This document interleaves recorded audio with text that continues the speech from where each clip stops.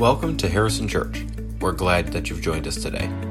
During this season of Advent, we encourage you to think about how you are preparing your life and heart for Christ. We hope you enjoy this message from Pastor Elizabeth.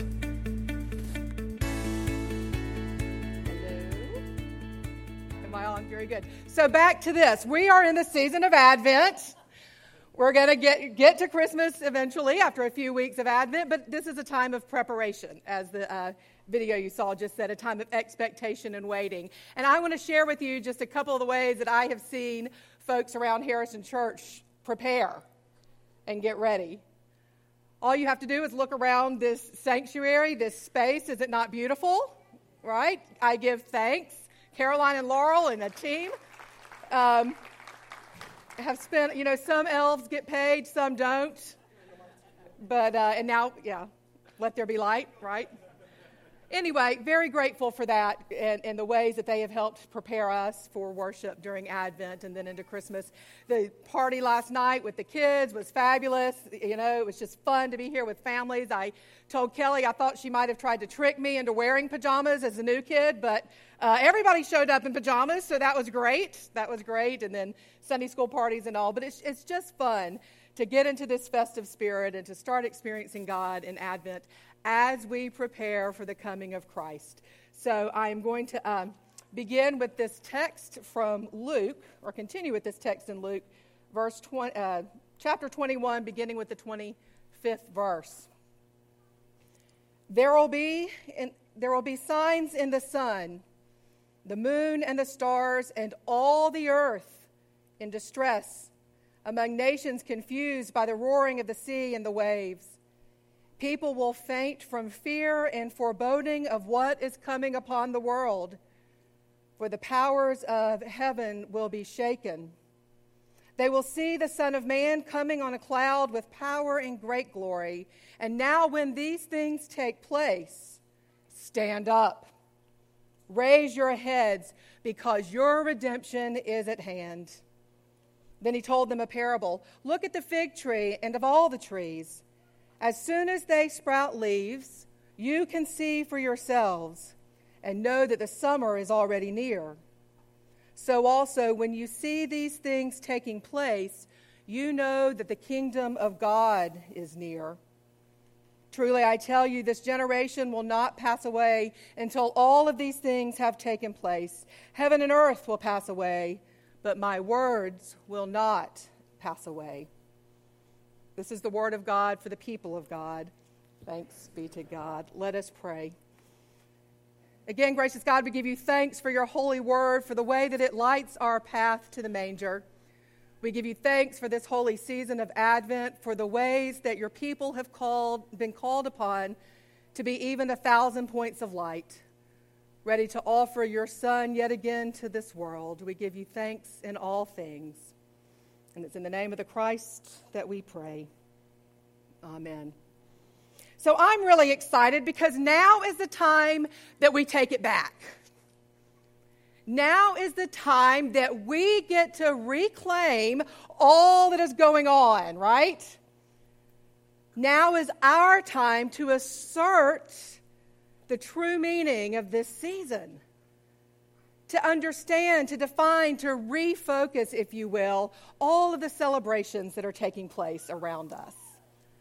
Now, I have to tell you, this may sound fairly adversarial. This may sound fairly protective, but it's not. I have to tell you that I've kept my mouth shut for months. As I watched everybody else get ready for Christmas, I've kept my mouth shut for months. Now, I didn't see this for myself, but I was told that there were actually Christmas decorations being sold in July. Can you believe it? And I did see this. I saw Christmas decorations going up before Halloween. Can you believe that? The scandal of it all, and I've kept my mouth shut. I may have rolled my eyes a few times and sighed deeply, but I've not protested, not until now, because now it's our time. Now we get to proclaim exactly what all the fuss is about. What all the doings, what all the goings, what all of this is about. Now, like I said, this may sound fairly adversarial, fairly protectionist, and that's not what I mean at all. I know sometimes Christians get a little up in arms about the world and its trappings, the culture, and how it seeks to invade a sacred holiday. I know that. And we make efforts here and there. We have slogans, if you will. The Jesus is the reason for the season, right? On mugs or little placards and that sort of thing. Or we talk about putting Christ back into Christmas. Right? We want Christ in Christmas. And this is so much more, believe me, than just an Xmas controversy. That X, if you will, is the Greek letter for Christ. Not bad in and of itself, unless we don't name the name of Christ. We get all up in arms sometimes about how these things are going, and we wonder when it is, how it is that we get to take it back. One of my favorite things that I've seen a church do is the whole slogan of, "It's not your birthday." I love that one. It's not your birthday, surprise, right? So what does it mean for you and I, as the people of God, as those who follow Christ, as those who have taken on his name for ourselves? What does it mean for us to engage this grand world around us in God's name and for the sake of Christ's kingdom? If you think about it, Mary was visited by an angel, but she didn't have the baby the next day, right? Took some time, as many of you know, 9 months, maybe a little bit longer, maybe a little bit shorter, for her to actually bring Jesus into this world. And it's the same with us. Each one of us is called upon to bear Christ in our own way. And so we think about this. It's not just the message that we jump to Christmas Day. It's not just the birth of the baby, but it's all the preparations between now and then. It's the symbolism of the season. It's this way that we convey a different meaning to what is going on this season. And we use this word Advent as a way to describe that preparation, as a way to describe that expectation, that anticipation. 4 weeks leading up to Christmas Day. So all the cards, all the baking, all the glitzy lights and the glitzy catalogs, all those little reminders you now get in your email telling you that you have X number of days to get your purchases back to you, mailed to you before Christmas, all of that can be what it is, and just let it go. Because we are called upon to celebrate, to claim, to repurpose, to refocus what is going on now. And as I said, Christmas, Advent is a Christian holiday, but it's not ours to protect. Jesus doesn't need our protection. Jesus needs our witness. Jesus needs us to embody what it means for light to come into this world. Jesus doesn't need our protection. He needs our witness. He needs our proclamation in word and in deed. He needs us to bear witness in such a way that the world can't help but know that this season is about far more than decorations in a store. Christ doesn't need our protection. He needs our witness. And so we've got groups in the church participating in an Advent study, getting ready for the coming of Christ. We have decorations. We have people bringing gifts to the angel tree, bringing gifts to the giving tree now. All these opportunities to state very clearly, not just with our words, but with our actions, that this season is not about receiving and getting. It's about giving and sharing and bearing Christ to the world around us. A world that is in such need of light and life. You and I need to refocus, no doubt. We're not exempt. But we refocus so that we can bear witness to the meaning of the season. One of the ways we do that is to kind of mix things up a little bit. Advent is not just about the anticipation of the Christ child on Christmas Day. Advent is also about waiting for the return of Christ. We are in that between time. We've had 2,000 years of it. It's gone on for a while. But we are still in that between time of Christ coming to the world, God with us, Emmanuel, the incarnation, and Jesus coming back in triumph. And as we witness to this distinctness of who we are, this people of God set apart for a countercultural presence, we're going to start with the text that I just read, a text that describes the return of Christ. And again, this is one of the ways we engage the world more distinctly this time of year. I think these words can be fairly ominous. There will be signs in the sun, the moon, and the stars, and on the earth distress among nations, confused by the roaring of the sea and the waves. People will faint in fear and foreboding of what is coming into the world. That all sounds real threatening, doesn't it? And people have used these words of Jesus for millennia, often embraced in such a way that would set us apart for the good and sometimes for the not so good. Indeed, we are set apart, no doubt about that, not to protect, not to exclude, but to bear witness.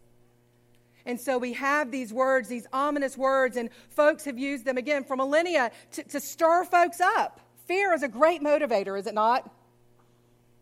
Unfortunately, we still see far too much of that today. Fear as a motivator. And these words, these signs of the times, the earth being shaken, the confusion of nations. I mean, we got it, right? Still taking place. You remember that series years ago, Left Behind? Yeah. That kind of fear sells, but it's not always accurate. It's not the end of the story. So while we may understand these words and we may see these signs all around us, I mean, we've got hurricanes in the Carolinas, in Florida, we've got fires in California, even an earthquake in Alaska. We see these signs of turmoil and distress, chaos and despair in our world. We see them. I know it. We see nations confused, no doubt.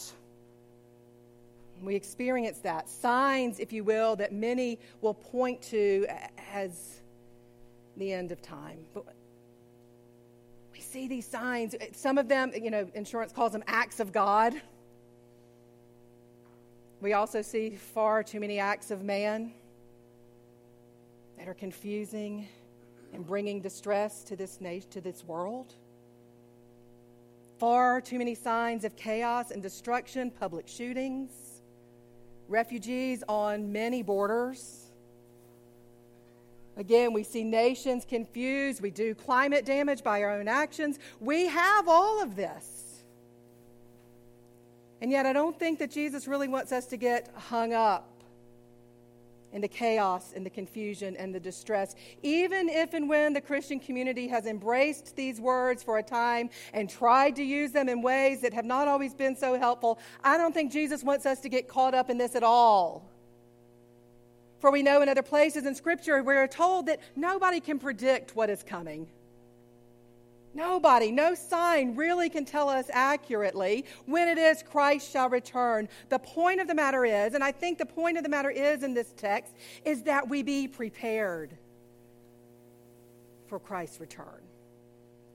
We get ready and again offer that distinct witness to the world around us. Reclaim things such as this season, not to protect them, but to bear witness to the presence of Christ already in our midst. So we have these signs, and again, they may be off-putting or frightening or scary, but that's not the end of this text.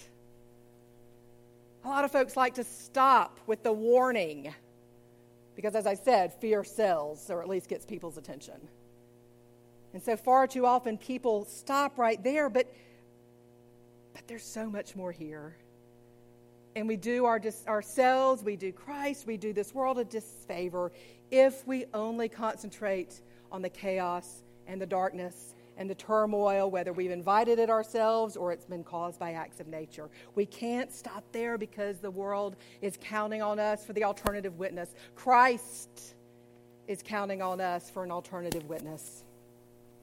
So we have all these things. All the powers of the heaven and the earth will be shaken. All these things taking place. And then this is what we hear, and I love it. When these things begin to take place, stand up. Raise your heads, people of God, because your redemption is drawing near. Stand up. Not literally. Stand up. Raise your heads. Redemption is drawing near. This darkness, this despair, this roaring of the sea and the clashing of waves, these signs on heaven and earth, none of that has the last word.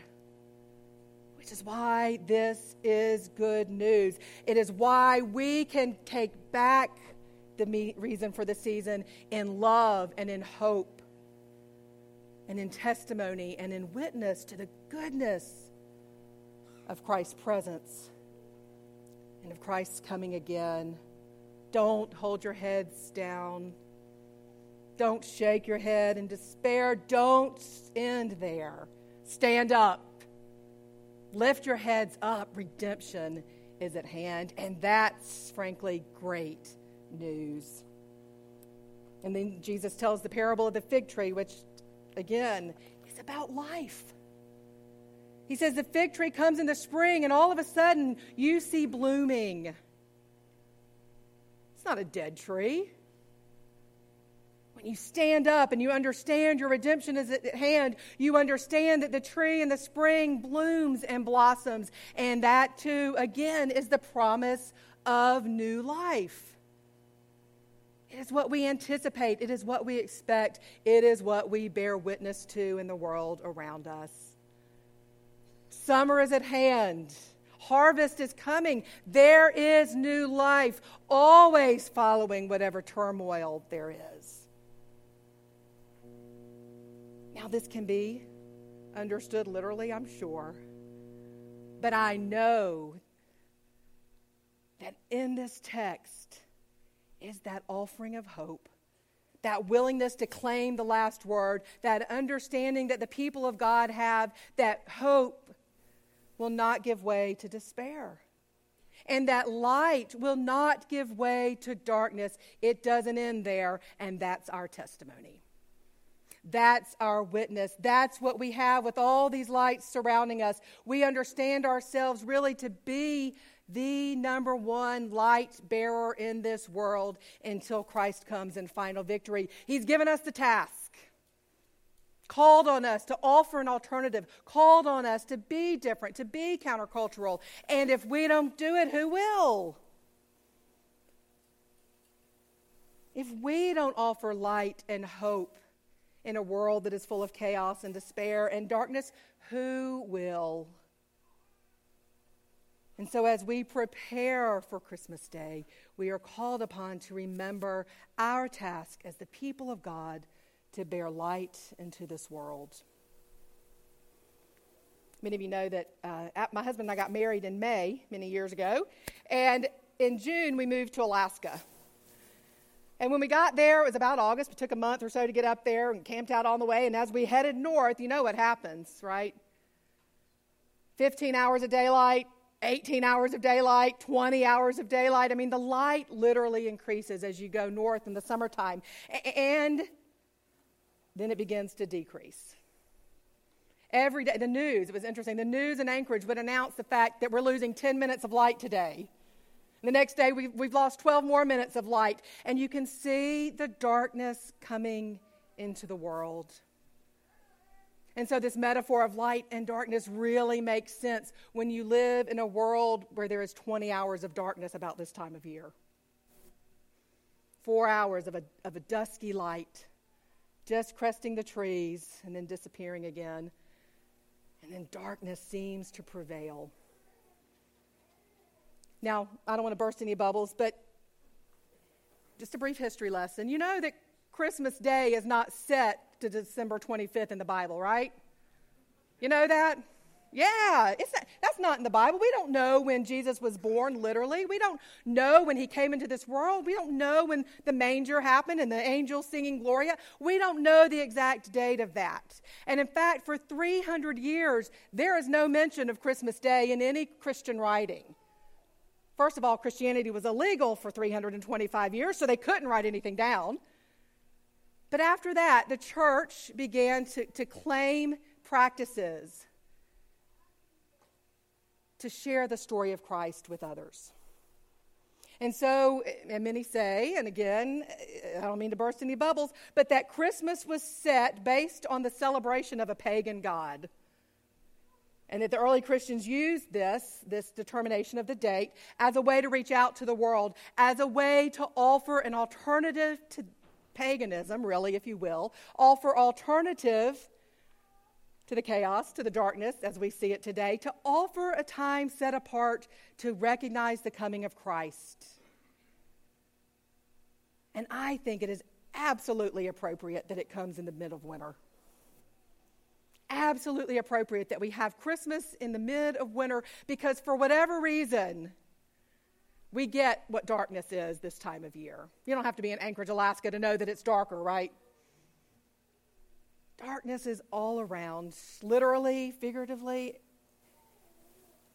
And Christmas comes, and Christ shows up, and the people of God offer an alternative witness, and there are more than 1,000 points of light shining in this world. That's who we are. That's what we seek to fulfill. That's who we seek to be as we celebrate and anticipate the birth of Christ differently from others. So the question remains, how is it you will bear witness?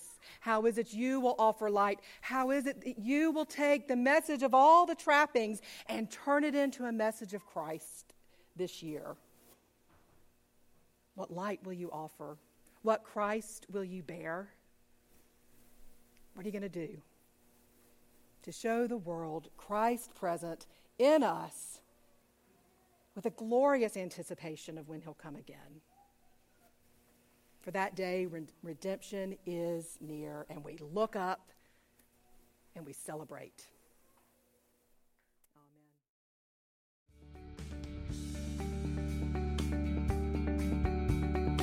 Thanks for listening to this week's message. As always, you can find out the latest happenings at Harrison on Facebook or on our website at harrisonchurch.org.